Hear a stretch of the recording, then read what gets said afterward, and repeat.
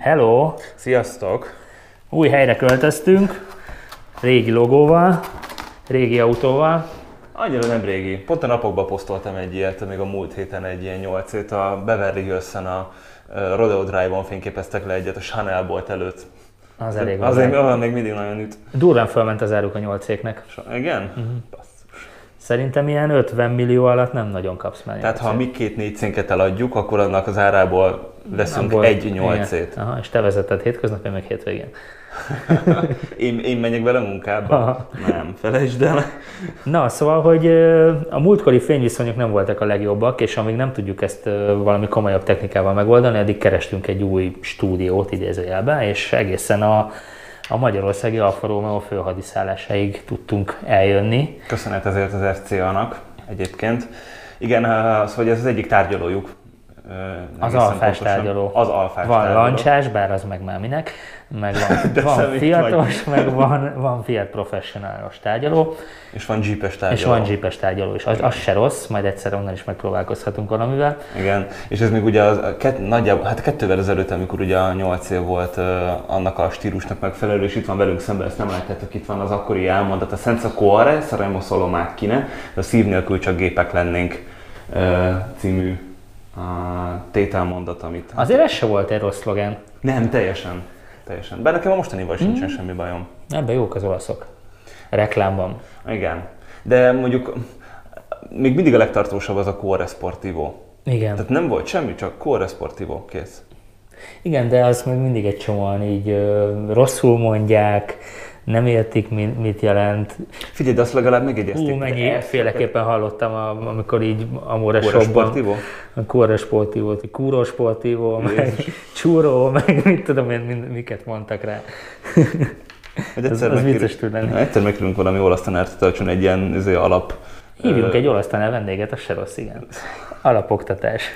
Egyszer már megszívtuk, emlékszel rá? Emlékszem, nem menjünk bele. Nem menjünk bele. Na, viszont a múlt héten is történtek érdekes dolgok, meg az előtte lévő héten. Most így nem akarjuk ezeket így annyira kitárgyalni, csak úgy hoztunk egy témát, amit úgy megemlítünk, hogy hát ez is történt.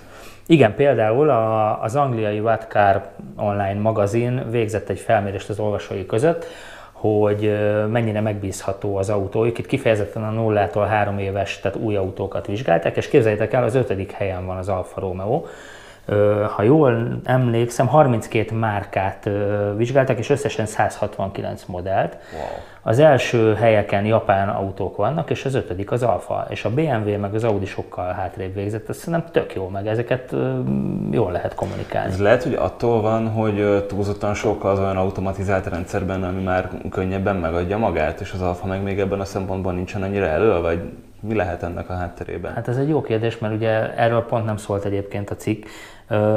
Szerintem azért jó, komoly, mivel ez egy online felmérés volt, itt szerintem elég komoly márkarajongás is lehetett ebben a dologban. Tehát itt azért azokat is figyelembe kell venni, hogy ki mennyire hajlandó egyáltalán megosztani ilyen adatokat, mesélni róla, kitölteni egy kérdőívet. És azért lássuk be, szerintem azok a márkák, vagy amelyeknek nagy a rajongótáboruk, sokkal inkább hajlamosak vagy hajlandóak erre, hogy kitöltsenek egy ilyen tesztet egyáltalán. Tehát lehet, hogy a BMW tulajdonos pont nem érdekli az, hogy van egy ilyen felhívás. Megmondom, hogy őszintén én egy kicsit szkeptikus vagyok ezzel kapcsolatban. Nyilván. Tehát, hogy ha nem egy J.D. Power, ami ugye az új autóvásárlók tapasztalatai alapján, tehát ők tudják róla, hogy új vásárlók, és nem online töltik ki, meg nem tudom én, hanem szervizben megkeresik őket személyesen, stb. És azért ott, tehát hogy azért van még lemaradás. És ehhez képest meg most egy 5. hely, tényleg tök jó, örülünk Vincent, de szerintem ez egy kicsit necces. Jó, de legalább lehet mondani, hogy 5. hely, Alfa Romeo, wow, tök jó. Lenyomtuk a német autókat. Ez ilyen kifejezetten ilyen kommenthuszároknak való hír egyébként szerintem, hogy basszus, 5. helyen nézzetek meg, milyen jó. Világtrolljai egyesüljetek. Na mi volt még? A másik hír az kicsit ilyen pénzügyi jellegű, egyébként a mai adásban kicsit több szám lesz, mint amennyi mondjuk az előzőben volt. Arról szólt a történet, hogy akkor, amikor a Giuliát meg a Stelviót kihozták, akkor meghatározta Sergio Marchionne neki más, hogy mikorra kell elérnie az úgynevezett break-event a gyártásnak, tehát azt a pontot, amikor már maga a kifejlesztésnek a költsége, illetve a gyártás költsége megtérül, és minden egyes darab... Tehát onnantól nyereség van. Így van, tehát minden egyes darab, amit eladnak, az onnantól kezdve nyerességet termel a cégnek. Ezt 2007 év végére számították ki nagyjából, és a héten közölte Marchionne, hogy részben a kínai leállás miatt, ugye, amit az elmúlt adásban beszéltünk, részben emiatt nem fog összejönni, csak 2018 első negyedébe, tehát egy 3-4 hónapot fog ez csúszni. De egyébként ez egy tök jó dolog abból a szempontból, hogy van egy modell, ami úgy néz ki, hogy ez szépen lassan elkezd nyereséget termelni. Bocs, hogy belekérdezek, tehát ez a Giulia és a Stelvio? Tehát mind a kettő, vagy nem ez tudom. Csak a Giulia? Gyanítom egyébként, hogy ez csak a Giulia, mert a Giuliának jóval korábban indult a gyártása, tehát képzeld el azt, hogy tehát egy Stelvio fél év alatt nem gondolom, hogy a kifejlesztésének a költségét behozza, bár aztán attól függ, hogy ezt hogyan számoljuk ki, tehát hogy a Stelvio Giulia alapon van, tehát abban már nem kell kifejleszteni a motort, nem kell kifejleszteni a hajtásláncot, a padlólemezt, elektromos rendszereket, tehát hogy az alapvetően csak egy héj, egy másik kaszni. Gondolom, itt a Giuliáról lehet szó egyébként. Nem részletezte a kedves olasz forrás. Sajnos. De jó hír. De jó hír, majd ez is ugyanaz, majd nyomon követem, és aztán majd beszélünk róla, hogy ha olyan lesz a dolog. Jó, mi volt még? Az volt még, hogy feliratkoztatok rengetegen a YouTube csatornánkra, amit köszönünk nagyon szépen. Durva. Nagyon meglepő, hogy mennyire rákattantatok erre a műfajra, és ennek tök örülünk, mert így mi is akkor úgy érezzük, hogy olyat csinálunk, amire így van kereslet. Igen, és kaptunk kritikát is, főleg pozitívat, kaptunk kérdéseket is, majd azokra nem soká válaszolunk.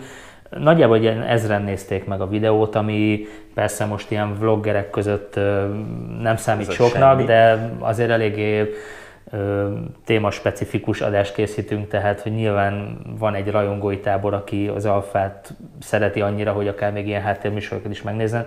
Tehát ez nektek szól, nem a nagy közönségnek. Nyilván nagyon örülünk minden egyes nézőnek, minden egyes plusz feliratkozónak, úgyhogy tartsátok meg ezt a jó szokásotokat. Itt alul föl lehet iratkozni, és majd lesz játékunk is. Ugye múltkor kisorsoltuk a 4C egeret. Most meg majd egy olyan pulcsit szeretnénk kisorsolni, egy ilyen Giuliás pulcsit, ami Teddin van, a hátulján van egy ilyen szép Giulia felirat, annyira nem látszik, na mindegy, szóval hogy egy ilyen pulcsit nyerhettek majd, de a kérdést azt majd a műsor végén fogjuk föltenni, és nyilván úgy, ahogy az előzőnél, úgy itt is a műsorban el fog hangzani ez a szám, vagy ez a valami, amire mi visszakérdezünk majd a műsor végén, és ugyanúgy kommentbe itt a videó alatt tudjátok majd a helyes választ beküldeni, de egyébként lehet, hogy ezt majd kicsit változtatni kéne ezt a verziót. Mert jó, hogy copy-paste, és tehát az előttem lévő ugyanazt... Nem baj, de mennek a kommentek. Most ugye az a lényeg nyilván nekünk, hogy pörögjön a dolog, minél előrébb kerüljünk, és minél többen nézzetek minket, úgyhogy meglátjuk. Még a kérdéset találtuk ki, de majd közben úgyis beugrik. Nagyon spontának vagyunk. Annyira spontának vagyunk, hogy semmire nem készültünk. Jó, ez így nem igaz. Na, de például akkor, ha már mondtam, hogy voltak kérdések, nem fogom beolvasni konkrétan, hogy mi volt a kérdés, de 2 is irányult arra, ami nagyjából egy téma tud lenni, hogy miért van olyan kevés reklám, Alfa Romeo reklám Magyarországon, illetve a másik pedig az, hogy miért nem lehet tesztvezetni. Tehát, hogyha bemész egy Alfa Romeo szalomba, akkor miért nincs lehetőség arra, hogy kipróbálhass minden modellt, kipróbálhassd a QV-t, kipróbálhassd a 4C-t. És ezek tök jó kérdések, mert igazából... És jogos kérdések. Teljesen jogos kérdések, és nem azt mondom, hogy ennek megpróbáltunk utána járni, de azért nagyjából tudjuk az okait, úgyhogy szerintem kezdjük ezzel, hogyha te akarsz venni egy 4C-t, bár már van, hogy ki tudtad próbálni?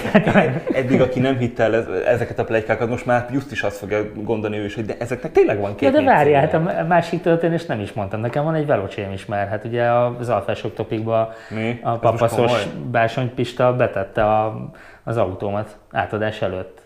Mizánó kék, fekete tetővel, vagy hát napfénytetővel, sárga fékekkel. Kiírta, hogy Zsolt, megjött az autód, át lehet venni. Júj, nem igaz. Úgyhogy nekem van egy velocsém is. Atyaég. És úgy vettem, hogy nem tudtam kipróbálni velocsét. Ide figyelj, cégtársak vagyunk, és te suttyomba veszel egy velocsét? Bocs, neked meg van egy ilyened, nem? Plakáton, kösz.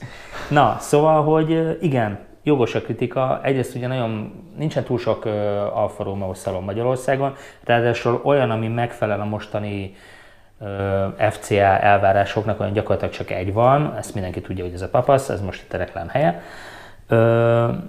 És hát nekik sincsen túl sok tesztautójuk, tehát nyilván a teljes palettát az összes motorral nem tudod kipróbálni. Általában egyébként ez úgy szokott működni, hogyha te tényleg komoly vevő vagy, és mondjuk akkor beszéljünk a QV Giuliáról, meg tudják oldani. Tehát akkor elkérik a presszes sajtóautót, elkérik a forgalmazótól, jó nagy szervezés árán, vagy elvisznek egy Alfa Romeo eseményre, sajtótájékoztatóra, ahol tudsz vele menni 2 kört. És igen, ez igazából gáz, de abba is gondoljatok bele, hogy egy autószalon, mondjuk akkor megint beszéljünk arról, ami legutoljára nyitott, egy autószalon, hogyha beruházna minden egyes modellből, minden egyes motorvariánsra, csak azért, hogy ugye tesztelni lehessen ezeket a kocsikat, az irdatlan pénz, még akkor is, hogyha nyilván ők nem azon az áron kapják meg, mint az átlagvevők. Tehát, hogy azért fenntartani egy QV-t 25 millió forintért, hogy néha-néha beessen egy vevő és kipróbálhassa, az luxus. Tehát, hogy itt sajnos Magyarországon még egy cég sem tart. Itt luxus. A helyzet az, hogy ha elmész mondjuk Németországba, Olaszországba, tehát a nagyobb piacokra, nyilván azért, hogy azt nem gondolom, hogy ott is van mindenből, de mondjuk QV-ból valószínűleg van. Nyilván nem, mit tudom én, a fekete bankkártyát kell hozzá megvillantani, vagy nem tudom én, de szerintem ott lehet, hogy ez egy fokkal egyszerűbb már csak azért is, mert ők akkora kontingenst adnak el, tehát hogy annyi eladásuk van, amiből ők ezt finanszírozni tudják. Itthon ez ugye, amit az előző műsorban mondtunk, 155 darab, tehát évvégéig mondjuk egy nagyjából 200 darabos eladás. Ez ugye eloszlik, nem tudom, 6-7 kereskedő között. Ebben a helyzetben én azt gondolom, hogy ez valamilyen szinten irreális, azonban jogos elvárás. Tehát, hogy ez megint egy ilyen 22-es csapdája. Igen, ilyen rókafogta csuka az egész történet, de hogy tehát egészen idáig még csoda, hogy ennyi szalon megmaradt azzal, hogy szinte minimális szinten voltak az eladások. Tehát nagyon nehéz kitermelni, nyilván csak Alfa Romeo-val senki nem foglalkozik, mert hát FCA-ról beszélünk, valahol van Jeep, van, ahol nincs Jeep, de hogy általában a Fiat Professionals, Lancia az így, meg az Alfa, az nagyjából így együtt van. De egyszerűen nincsen belőle akkora forgalom, hogy ezt egy cégnek megérje egyrészt felhozni a szalont az FCA-s elvárásodnak, ami egy ilyen több 10 milliós beruházás. Hát és ráadásul a mostani elvárások már úgy szólnak, hogy a Jeep szalonnal együtt kell nyitnod a szalont, és külön bejárattal, külön recepcióval, nyilván külön értékesítőkkel, tehát olyan elvárások vannak, amit Magyarországon nagyon kevés cég tud megengedni magának. Hát konkrétan most ez így most jelenleg egy. Jelenleg egy, igen. És hát mögöttük meg egy irgalmatlan, pénzügyileg nagyon erős cégcsoport áll, úgyhogy igen. Nyilván tök jó lenne, hogyha minden kereskedő ezt meg tudná csinálni, de az elmúlt évek sanyarú sors után tényleg csoda, hogy még ennyien megmaradtak. Igen, egyébként általában úgy néz ki, hogy most nem feltétlenül a Papaszról beszélünk egy másik kereskedésről, ami mondjuk Budaörsön van, hogy ott ki akarsz próbálni egy Stelviót, abból mondjuk ki tudod próbálni a 280 lovas összkerekest, ami gyakorlatilag olyan, mint a Giuliából a Veloce, és Giuliából mondjuk náluk egy dízelt lehet most jelen körülmények között kipróbálni. Tehát gyakorlatilag, hogyha ezt a kettőt kipróbálod, most oké, az egyik Stelvio, a másik Giulia, de nagy különbség teljesítményben nincsen köztük, tehát hogy én azt gondolom, hogy ezzel le lehet fedni mondjuk ezt a két modellt. 4C-t nem tudsz kipróbálni, ott megint ugyanez a sztori. De szerintem azt csak nagy piacokon és csak kijelölt dílereknél lehet. Pontosan. Gondolom én, tehát 4C-t azért egy 25 milliós, 30 milliós autót senki nem tart azért, igen, hogy aztán majd nem tudom, hát a főnök majd gyár vele, meg nem tudom én, és persze. Aztán 5 év vagy nem tudom 3-4 év múlva irgalmatlan nagy értékesítéssel leamortizálva, könyvértéken is leamortizálva, hatalmasat bukva, szépen eladják, tehát hogy ennek igen, de tök jogos az a kérdés, amit felvetettetek, hogy ha most én bemegyek a szalomba, ki fogja rólam eldönteni, hogy van-e pénzem, vagy nincsen, mert gyakorlatilag bárkinek lehet pénze, nem lehet ránézésre ezt megmondani. Alapvetően az egy megoldás. Mi alapján dönti el a kereskedő? Kaució. Hát igen. Tehát bemész, megmondják, hogy oké, kipróbálhatod az autót, nem tudom én, 3-400 ezer kaució, vagy az autó értékének bizonyos százalékát ott helybe le kell tenni kauciónak, és aztán a tesztút végén visszakapod a kauciót. Igen. Például. De nem akarok tippeket adni bárkinek. Na, de hogy ide eljussunk, hogy egyáltalán bemenjenek az emberek a szalomba, ehhez kell a reklám. És tök jogosan írtátok, hogy gyakorlatilag nincsen, már nincsen, bár azért az előző évekhez képest sokkal több volt idén. Igen. Elsősorban nyilván online költöttek sok pénzt, mármint a hazai importőr. TV-reklám tényleg nem nagyon volt. Nem tudom, én nem nagyon nézek tévét, úgyhogy ebben a részében nem tudom beleszólni, de például volt óriás plakát volt kampány. Óriás plakát, így van. A Stelvio-val, a Bakcsomópontnál, illetve a Bakcsomópont előtt még a Hegyalja úton volt egy eszmetlen jó helyen, tehát jött föl a Sánc utcánál, és egyből ott volt veled szembe. Meg az M7 M1 kivezetőnél is volt egy nagy... meg a Déli pályaudvarnál. Tehát ez a 3 hely volt koncepciózusan lefoglalva. Meg egy-két gazdasági újságban is azért voltak egész oldalas reklámok. Sőt, legnagyobb hírportálon volt a Giuliával egy úgyhogy ezért nem volt ez rossz idén szerintem.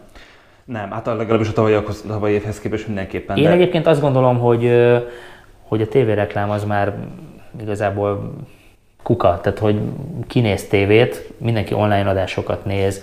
A mozi reklámban még talán úgy azt mondom, hogy abba hiszek meg. Most bármelyik moziba elmész, azt látod, hogy van Hyundai terem, meg van Suzuki terem, tehát ezek a névadó dolgok. Mondjuk ebben nem hiszek, hogy ez működik. De azért, hogyha most elmész moziba, gyakorlatilag a reklámoknak a 70% az autóreklám a film előtt. Ezt én az a durva, hogy én, aki valamennyire tanultam marketinget, vagy legalábbis a marketingnek az alapjait, tehát ugye minden egyes reklám fajtának megvan a maga reach-e, hogy mennyi embert érsz el vele, annak milyen impact, milyen hatása van. Tehát, hogy például ha elköltenek, nem tudom, x millió forintot mozireklámra, akkor abból mennyi lehet az, aki utána szépen bemegy vagy elgondolkodik, és aztán az a vége, hogy bemegy és megvesz egy autót. Itt az a lényeg, hogy lásd minél több helyen, hogy szembe jöjjön veled az interneten, aztán elmész a moziba, ott is szembe jöjjön, kinyitod az újságot, ott is ott van, tehát hogy ez szerintem így működik, hogy sok lábon kell tolni. Persze egyértelmű, és nem pontszerűen, tehát hogy folyamatosan elét kell. Amennyire így halljuk innen-onnan, a 2018-as évre vannak azért már tervei az FCA-nak, és azért egy jóval stabilabb és látványosabb jelenlétre készülnek. Aztán abból, hogy mi lesz, majd meglátjuk. Most Magyarországról beszélünk. Most Magyarországról beszélünk, igen. Még arról se feledkezzünk el, hogy mostanában egyre több a termékelhelyezéses reklám, nagy hollywoodi produkciókban szerepelt Alfa Jeep. Tehát, hogy azért, mint ahogy más márkák ezt már nagyon régóta csinálják, végre a kedvenc márkánk is rájegyzett erre, és csinálja, és szerintem annál jobb nincsen, amikor egy mozifilmben viszont látsz egy Alfa Romeo-t, az tök vagány. És tavaly, ha jól emlékszem, akkor tavaly ugye a Super Bowl döntőn, vagy hát a Super Bowl-on, mindig a Super Bowl félidőben a legértékesebb a reklám. Tehát azt adják el, a világon a legdrágább összegeket el kéne reklámhely, igen. És tavaly a Giulia reklám volt ez egyik, amit hát be tudtak nyomni. Hát az összefüggött az amerikai piaci Igen, az a Giuliának a piaci bevezetésével függött össze, és hát megmondom őszintén, én nem vagyok egy Super Bowl néző, meg nem vagyok egy amerikai foci rajongó, nem is nagyon értem, hogy miről van szó, mindegy. De hogy ez tök jó volt látni, hogy a világ legértékesebb reklámhelyen ott van egy Alfa Romeo Giulia. Igen. És ott voltak aztán a hirdetői táblán, meg nem tudom én, csinálták ugye az interjúkat, és ott a Volon ott volt az Alfa Romeo-nak a logója. Szóval, hogy ez már ugye az új, ez ilyen tök jó dolog látni azt, hogy igen, végre történik valami hát most ezt nem mondom, hogy nagy semmit tevés után, mert azért volt, tehát a háttérben történtek dolgok, vélhetően csak ebből aztán túlzottan sok mindent nem láttunk, szegény Harald Wester félig meddig ebbe is bukott bele.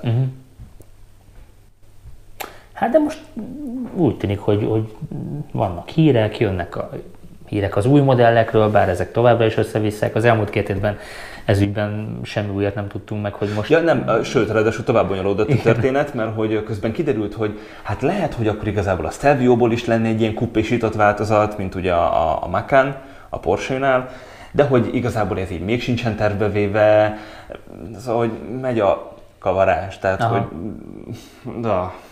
ember legyen a talpán, aki ki tud igazodni azon, hogy most akkor viszont ha már Stelviót szóba hoztad, azt megtudtuk, ha már itt vagyunk ebben a teremben, és ebben az irodában, és valamit. Igen, jönnek a pletykák, szóval, hogy a Stelvio QV az valamikor tavasszal érkezik, ilyen március-április.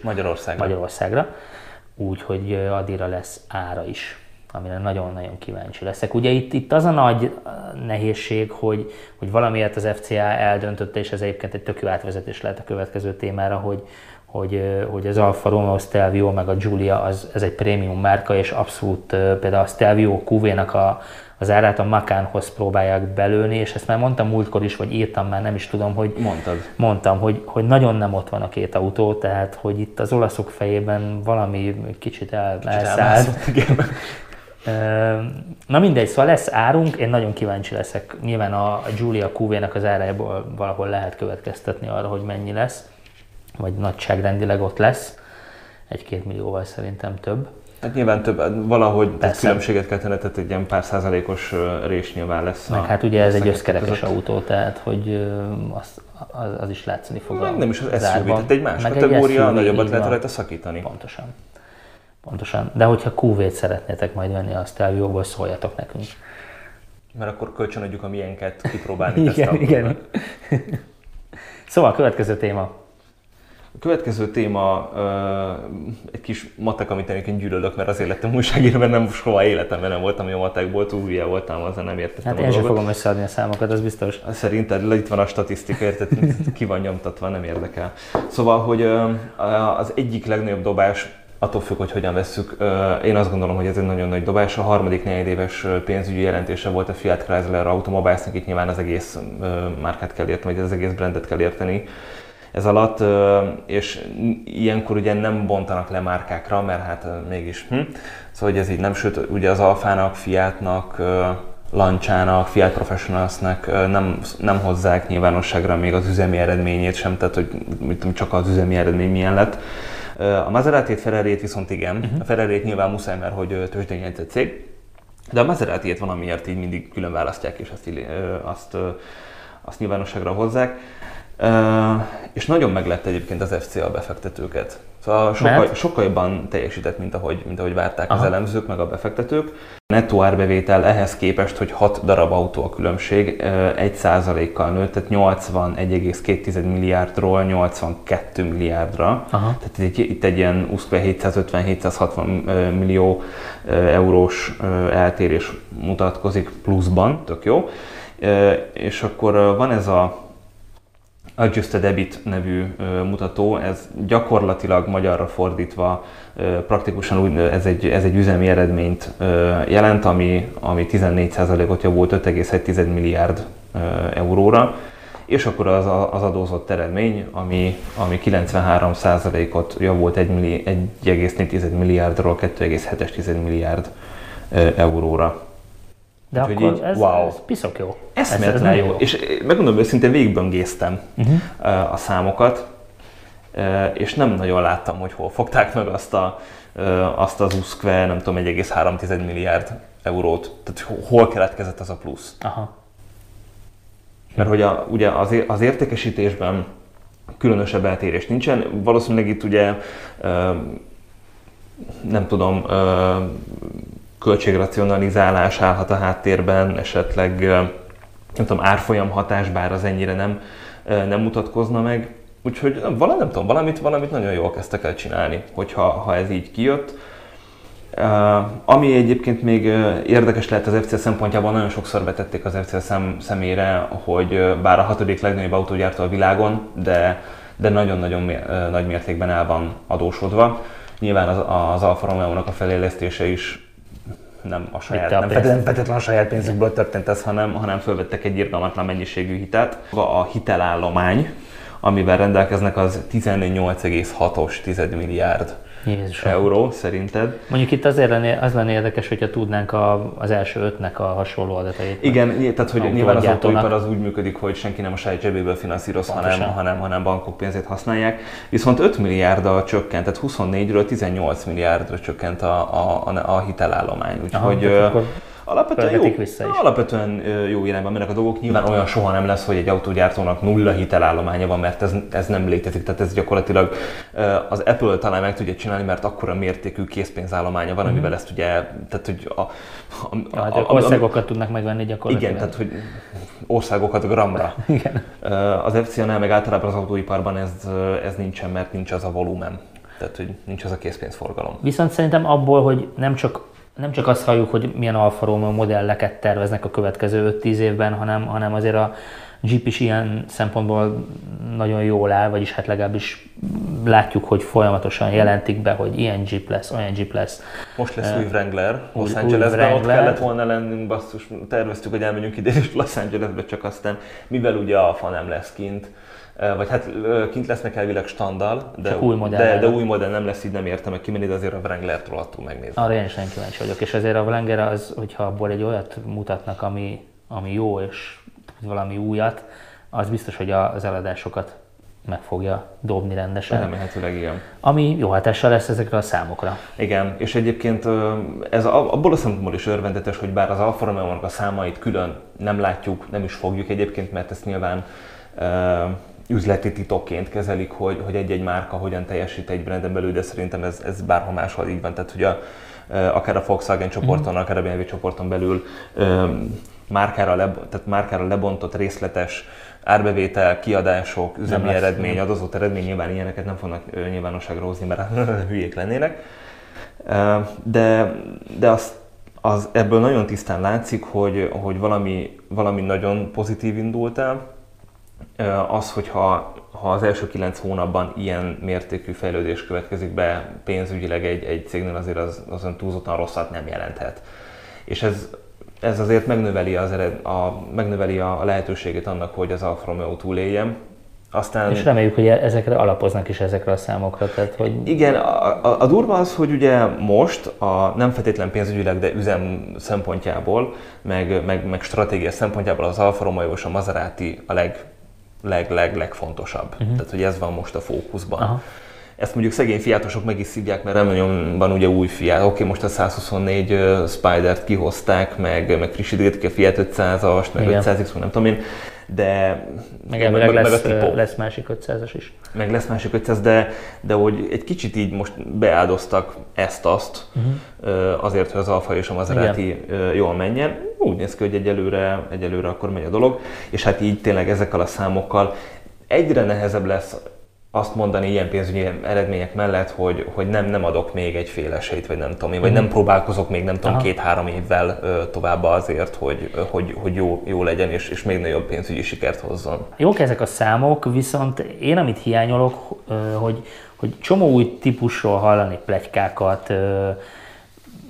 Itt a jövő az, ami nagy kérdés mindig, hogy én a többi nagy autógyárnál azt látom, hogy folyamatosan arról szólnak a hírek, hogy milyen technológiai újításokat csinálnak. Beszélhetnénk most itt a hibrid autózásról, az elektromos autózásról, vagy az önvezető autózásról magáról. Viszont az FCA-nál erről gyakorlatilag alig hallani valamit. És hát ugye ezért ilyen jók a pénzügyi eredmények, mert nem fektetnek bele ebbe. Lehet, csak közben meg én azt érzem, és ez az én nagy veszőparipám, hogy elmegy mellettük a világ. Tehát, hogy most már gyakorlatilag mindenki azt keresi, vagy hát legalábbis nagyon sokan, hogy legyen minden modellből legalább egy hibrid, vagy legyen elektromos autója is, mondjuk az Alfa Romeo-nak. És tervben van már a történet. Tervben, persze, szóval, ezt halljuk mindig, de... Most szerintem nem most a harmadik negyedéves, de a fél éves eredményközlésnél, tehát 4 évvel ezelőtt gyakorlatilag hát nyilván ez mindenkinek a veszőparipája, aki kicsit az autóipari sajtóban mozog, és mindig nyilván fölteszik a kérdést. A Márkionnének emlékszel, Genfben is feltették, tehát hogy ez nagyon jól tudják, mindenki, az FCA is nagyon jól tudja, hogy ebben le van maradva. Nyilván az automatizálásban is, meg a hibrid rendszerekben is, ennek egyetlen egy oka van, Márkionnál egyelőre nem hisz ebben, és ezért hetekkel ezelőtt volt hír, hogy megkérdezték a Márkionnét, hogy akkor mégis mondjuk a Teslát, mit szól a Teslahoz, továbbra sem hisz abban, hogy ez akkora üzemméretben, mint amekkora mondjuk a Fiat Chrysler autóval, és nem a Tesla, ami mit tudom, 40 000 autót ad el, tehát hogy az nem egy tétel ilyen szinten. Szóval, hogy ez nyereséges tud lenni. Egyébként a Tesla sem nyereséges. Tehát, persze, még. Még nem, nyilván, tehát hogy ott is várni kell még a nyereségességre, de minden technológia így indul, tehát meg kell fizetni, kell mindig egy úttörő, aki ezeket megcsinálja. Az FCA nyilván most nem áll, hiába ilyen jó a matekjuk, nem állnak azon a szinten, hogy ebben úttörőek legyenek, mert ez egy olyan mértékű kockázatvállalás, amit a cégek, a legtöbb cég szeret vagy nem fölvállalni, vagy elosztani. Persze. És egyébként ehhez is kapcsolódik egy kicsit majd a következő témánk, de még ezzel kapcsolatban... Csak azt akartam mondani, hogy igen, hogy nem muszáj úttörőnek lenni, csak én azt érzem, hogy van 3-4 nagy úttörő, és mi meg nem vagyunk sehol a márkával. Az a durva, hogy egyébként meg igen, vagy hát jó, részben. Ott van a Fiat 500-as, elektromos. Igen. Amerikában lehet őket kapni, mert ugye Tuszlában a mexikóiaknál gyártják. És az amerikai, csak kimondottan az amerikai piacra, egyébként mindegyiken buknak nem tudom hány $100,000, tehát hogy nem csoda, hogy nem hozták el Európába, mert hogy annyira drága a kölcs. De lehet, hogy éppen ezzel buknak rajta. Lehet, hogyha elhoznák Európába és elkezdenék árulni. Most persze ez megint matek, amihez nem értünk. Van az a technológia, amit ők ugye kifejlesztettek, vagy megvettek, stb., de hogy egyszerűen nem tudsz belőle akkora mennyiséget gyártani, akár a technológia miatt, akár bármi más miatt, jó, hogy soha nem fog elérni a nyereségességet. Akkor megint azt mondom, hogy legyen reklám. Tehát legyen ugyanúgy reklám, mint ahogy amikor a BMW elkezdte az i3-mal, gyakorlatilag mindenki azt mondta, hogy csúnya, mindenkinek közben leesett az álla, hogy mit tud. Tegyük oda mellé a Fiat 500-as, és mondjuk azt, hogy egyébként nekünk is van elektromos autónk, ráfizetés, de ott a technológia. Tehát, hogy én ezt nem értem, hogy akkor fordítsák meg ezt a dolgot, hogy mondják azt, hogy de hát gyerekek, nekünk is van elektromos autónk, egyelőre csak a Fiat 500-as, de majd beletesszük később az 510-be, stb. Hát igen, ez vélhetően az a kockázatkerülés, ami most az FCA csinál. A Maseratiban meg az Alfánál, mint ugye kiemelt brand, jelenik majd meg a hibrid technológia 1-2 éven belül. Hát szerintem inkább egy, mint kettő. Legyen így. Inkább egy, mint kettő. És hát nyilván tehát azt már nagyon sok mindenki belátta, az FCA is belátta, hogy a kisköbcentrés dízelmotorok azok meghaltak. Tehát kisköbcentrés dízelnek nincsen jövője, ott fogja majd szépen lassan átvenni a hibrid vagy teljesen elektromos technológia ezt a dolgot. Aztán nyilván ez így szépen lassan majd halad előre. És akkor, ha már jövő, akkor áttérhetünk a következő témánkra, ami valamennyire ezzel kapcsolódik ehhez, ez pedig az önvezető autóknak a témaköre, ami hát az FCA-nál megint egy másik vesszőparipa, ugyebár? Hát igen, gyakorlatilag az önvezetés minimális funkciója van csak meg az FCA csoportnál, és az érdekes, hogy például a Jeep ebben sokkal jobban áll. Tehát, hogy van egy technológia, aminek egy csomó részét például az alfákban nem pakolták be. Ilyen például a sávtartó automatika, ami ugye az összes Jeepben, az összes nagyobb Jeepben benne van. Sőt, a Renegade-be is kérheted szerintem. Talán a Renegade-be is kérheted. A Giuliában meg a Stelvio-ban meg csak annyi van, hogy a hangszóróból zakatol egy hang, hogy... Félreértés ne esik, nem csak arról van szó, hogy rezgeti a kormányt, hanem ha nem érkezik válasz, akkor visszatereli az autót. Emlékszem, amikor mentünk Frankfurtba, azzal játszottunk a Csirkében, a Jeep Cherokee-ban, hogy elengedtük a kormányt, és akkor nem tudom, egy nyílt egyenes volt nyilván az autópályán, mentünk 130-al, és hát egy picit azért elkezdett jobbra, most nekem balra, nektek jobbra húzni, és akkor fogta magát, visszairányította, és akkor így elkezdett így pingpongozni gyakorlatilag De marha jól csinálta. De marha jól csinálta, és megvan rá a technológia, a full adaptív tempomat is, tehát hogy fékez helyetted. Igen, és mégse teszik bele És mégse teszik bele, tehát hogy ezt én sem értem. Nyilván itt... Ez megint pénzügyi, biztos kimatekozták, hogy hát ez valószínűleg igen, sokba tehát kerülne. Ugyanúgy van egy költsége, hogyha ezt egy másik autóba bele kéne tenni, nem tudom. Vagy legyen az, amiben én hiszek, hogy majd a faceliftben már ott lesz. Mint ahogy Gondolod, hogy azért nem rakták bele, mert hogy legyen, mint a faceliftre elsütni? Én csak ebben reménykedek, tehát hogy legyen ott a hűthetőülés, legyen ott a sokkal komolyabb fényszóró technológia, ami gyakorlatilag az összes gyártónál már ott van, mi megmaradtunk a Xenonnál. A Maserati Ghibliben meg a Quattroportéban most már bevezették a LED-eset, szerintem az legyen Alfába is ott bele a LED-es az Alfába. Tehát én ebben azért hiszek, hát ha csak erre várnak. Lehet, nem tudom. Na, de hogy tehát maga a hír, ami ezt az egészet feldobta, az, ami egyébként mindenki átszáguldott, mert úgy értem, hogy mindenki, így senki nem foglalkozott vele, én sem vettem észre.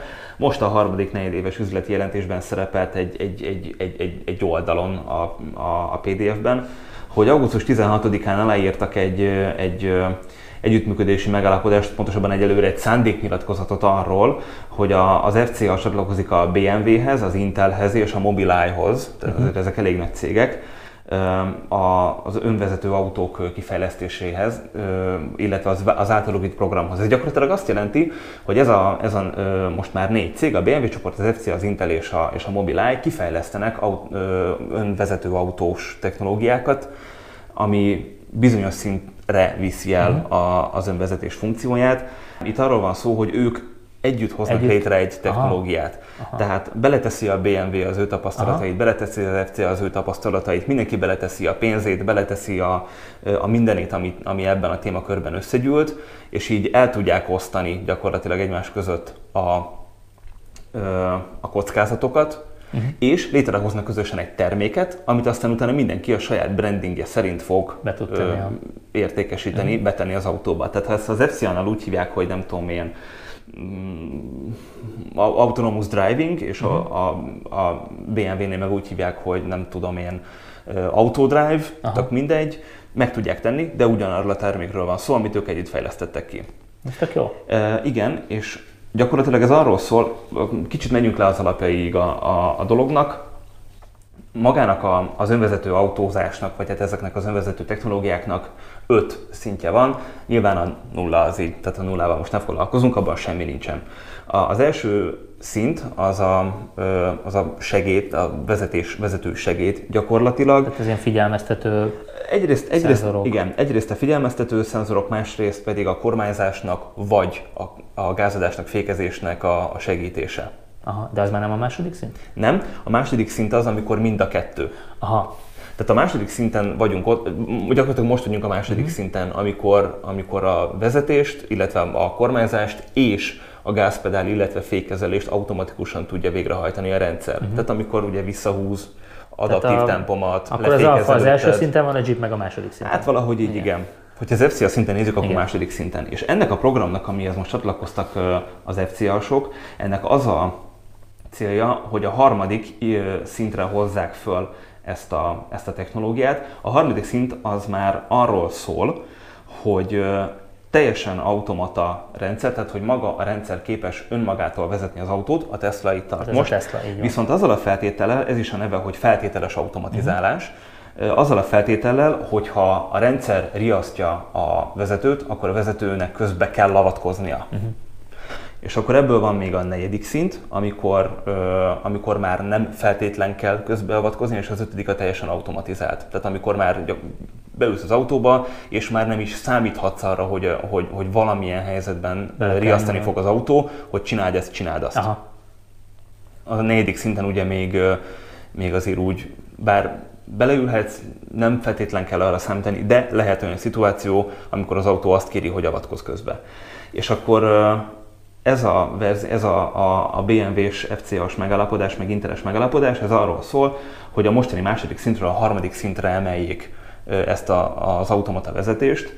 Tehát amikor gyakorlatilag nem kell bele ugatnod abba, hogy mit csinál a rendszer, de ő szólhat neked, hogy te avatkozz közbe. Igen, viszont úgy akarják ezt a harmadik szintet elérni, vagy pontosabban úgy kifejleszteni a technológiát, hogy ez utána könnyen negyedik vagy ötödik szintre lehessen emelni. Tehát gyakorlatilag csinálnak egy core. Tűztek ki erre időpontot? Igen, úgy néz ki a dolog, hogy 2021-ben fogják elérni a harmadik szintet, tehát magát a gyökerét. Itt megint azt mondom, hogy basszus, viszont a Tesla már most itt tart. Na várjál, de ezt nem is az FCA-sok mondták, hanem a BMW. Ja. Jó, a BMW-ben jobban hiszek ebben a témában, ez a baj. Mennyire szemét vagy, nem hiszel az FCA-ban? Van rá alapom, nem hinni. De egyébként nem arról van szó, de hát könyörgöm, hát ha már a rajongók nem hisznek az egészben, akkor hova lesz az egész? Hiszek benne, csak valahogy annyira lassan megy ez, hogy valami hihetetlen. És hát Tökre meg tudod magyarázni nekem, hogy miért, és nyilván minden a matek megint. Nem feltétlenül a matek. Erről az előző adásban volt, hogy csak aztán kivágtam belőle, mert úgy döntöttem, hogy nem ide illik. Most akkor elmondom. Nekem vannak ismerőseim, akik ebben az autóipari fejlesztésekben dolgoznak. Nem olyan egyszerű ez. Tehát, hogy konkrétan egyetlen egy feladatuk volt, ami egyébként így önmagában nem hangzik annyira bonyolultnak. Az volt a feladat, hogy autóipari switcheket programozzanak le, és összhangba kellett hozni a tolatókamerának a képét a kijelzőn látott képnél. Tehát gyakorlatilag 0,1 millisekundumos eltérés volt a hiba határ. Tehát lényegében azt kellett megcsinálni, hogy azt a képet lásd a kamerán, ami tényleg történik. Valós időben történik. És ezt programozták 3-4 éven keresztül. És ez csak egy switch, tehát hogy ez csak egy része ennek az egész rendszernek. Tehát ezek után képzelhetitek, hogy mekkora munka lehet az, és ez nem csak informatikus, ez már nagyobb részben egyébként informatika, programozás. Persze. Mindenféle jelekből összekaparni azt, hogy mi van, és akkor erre úgy reagáljon, hogy arra úgy reagáljon, hogy. Ez irgalmatlan munka, amit így bele sem tudunk gondolni, hogy ez mennyire bonyolult és mennyire sok időt vesz igénybe. És akkor van még egy másik probléma, ami szerintem még megbonyolítja a rendszert és elhúzza 2021-ig. Te játszottál a Watch Dogs 2-vel? Nem. Aki ismeri ezt a játékot, ez gyakorlatilag arról szól, hogy egy hacker sráccal kell mászkálni San Francisco utcán, és különböző küldetéseket kell megcsinálni. És a telefonja gyakorlatilag az az eszköz, meg a laptopja, amivel irányítja a dolgokat. És mászkálsz San Francisco utcáin, nyilván ez a jövőben játszódik, de még nem önvezető autókkal, meg nem tudom én, de a telefonodon keresztül bele tudsz nyúlni a másiknak az autójába. Oké, ez játék, de hogy... De azt akarod mondani, hogy ezt hogyan tudják megakadályozni? Így van, tehát hogy ennek nagyon-nagyon nagy kockázati tényezője van, hogy ebbe hogyan ne lehessen benyúlni, hogyan ne lehessen meghekkelni, hogyan lehet kiküszöbölni azt, hogy én megyek az M7-es autópályán, és egy arc, aki mondjuk nem tudom, mögöttem van, és éppen rohadtul vicces kedvében van, ő egyszer csak azt gondolja, hogy hirtelen elfordítja az én kormányomat balra, és nem tudom, beszánkázok. Ez az egyik, amit mondasz, a másik meg gyakorlatilag mesterséges intelligencia, meg a Asimovnak a robotika törvényeit is lassan már idehozhatjuk, hogy megy az önvezető autód a zebra felé, ahol kilép 3 kisgyerek, és mit választ a kocsi, hogy te halsz meg a baleset elkerülése közben, vagy a 3 kisgyerek. Tehát, hogy itt nagyon-nagyon de sok kérdés. De hogyha Asimovat ide idézted, már akkor egyik se halhat meg. Hát igen, és akkor mit csinál az autó? Tehát mondjuk eleve ott kezdődik a dolog, hogy az önvezető autó úgy vezeti önmagát, hogy ne kerüljön balesetveszélyes helyzetbe. De gyakorlatilag ilyen nincsen, ahhoz egy olyan feltételnek kell fennállnia, hogy minden egyes autó önvezető legyen. Tehát hogy ez igazából szerintem akkor lesz biztonságos, ha már gyakorlatilag az autóknak a 99%-ában benne van ez a funkció, és tudnak egymással is kommunikálni. De persze meg akkor is bejött a képbe, hogy kiszalad a kisgyerek a labdával az autó elé, és nem, akkor mit választ a kocsi? Nem is kell szerintem kiszaladni egy gyereknek. Az ember úgy van összerakva, hogy mindig lesz egy Kim Jong-un, aki szemétkedni akar. Persze, tehát, hogy igen. És bárki akkor kezébe belekerülhet ez a technológia, lesznek aki majd az autós hackerek. Igen. Úristen, akarjuk mi ezt a jövőt? Nagyon durva. Tehát kicsit gondoljunk bele abba, hogy ez milyen mélységbe viszi el a kiberbűnözést. Tehát ma már nem oké, nyilván van a terrorizmus, meg vannak a nem tudom, köztörvényes bűnözők, meg mit tudom én, de a legnagyobb problémát azt szépen lassan a hackerek fogják jelenteni. Most konkrétan te a Halálos Iramban 8. részéről beszélsz, ahol ez volt a főgonosznak az egyik poénja vagy megoldása, hogy nagyon sok önvezető autót ráküldött a bandára. Nem láttam és egyébként abban volt Alfa Romeo, volt köztük Giulietta. A 6. részben? Nem, a legutolsó 8. részben. Oh. A 6. valami Giulietta-val mászkáltak. Az is volt. Mit tudom én már, hanyadik résznél tartanak, de a legutolsó ugyanannyi résznél tartanak, ahány sebességes a váltó, tehát ilyen 17-18, mindegy. Igen. Szóval, hogy ez tényleg tök valós probléma lesz majd később. Mert egyszerűsítsük le, marha jó lenne, hogyha most itt vagyok az irodában, és megüzenem az autómnak, hogy 18 óra 20 perc rájön a bejárathoz, és nekem ne kelljen lemenni a mélygarázsba. Tehát, hogy vannak ennek marha jó, izgalmas, meg hasznos elemei. arról meg nem beszélve, hogy mennyire jó, amikor állsz a dugóban, és nem kell odafigyelned a vezetésre, és közben tudsz dolgozni, vagy telefonálni, tök mindegy. Ezek nem a vezetés élményéről szólnak, de nyilván az önvezetési funkciók, azok elsősorban egy városi közlekedés, meg a hosszabb utazásoknak a kiváltására lehet jó megoldás, nem? Tehát, hogy nyilván senki nem a vezetési élményt akarja elvenni, mert amikor vezetési élményt akarsz, az úgy is megvalósulhat, hogy elmész hétvégén autózni egy jót a 4-széddel.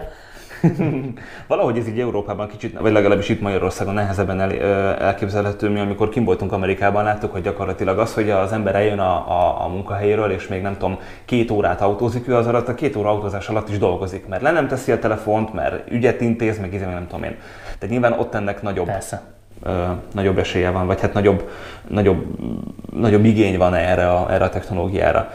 Nyilván itt most az a kemény, hogy az informatikus barátaim az összes ki van akadva, mint a hajszárugó, és félnek. Tehát konkrétan félnek attól, hogy mi lesz majd, amikor ezek a rendszerek bejönnek. Mert lehet, hogy ők ebben nyilván jobban belelátnak, mert informatikusok, meg nem tudom, biztonságtechnológiával, meg ilyenekkel foglalkoznak, de hogy én azt gondolom, hogy nem fogják kihozni a technológiát addig, amíg ez nem, ha nem is bombabiztos, de ne legyen annyira biztos, hogy tényleg ne legyen az, hogy egy hülye gyerek a telefonjával engem megöl. Igen.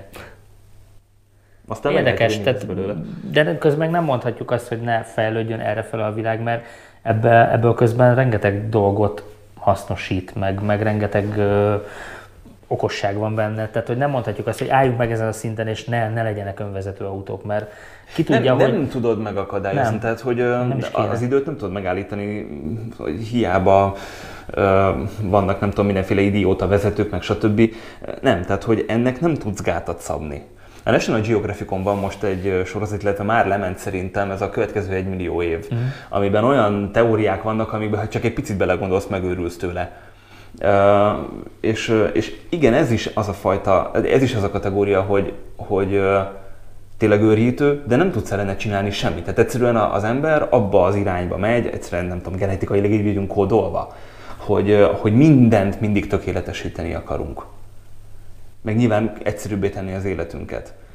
És ami a különbség a következő 1 millió év című sorozatban, nem tudom, androidokká leszünk, meg nem tudom, feltámadnak a mesterséges intelligenciák, és aztán meghalunk, meg kinyírnak. Matrix. Kicsit igen, hogy az önvezető autók az számunkra is viszonylag hamar elérhetővé válik majd. De nem gondolom, hogy azt akár te, akár én, akár nem tudom, a mi gyerekeink meg fogják élni, hogy mondjuk androidok lesznek. Aha. Tehát ez annyira távoli, majd amikor az androidok vezetik az önvezető autókat.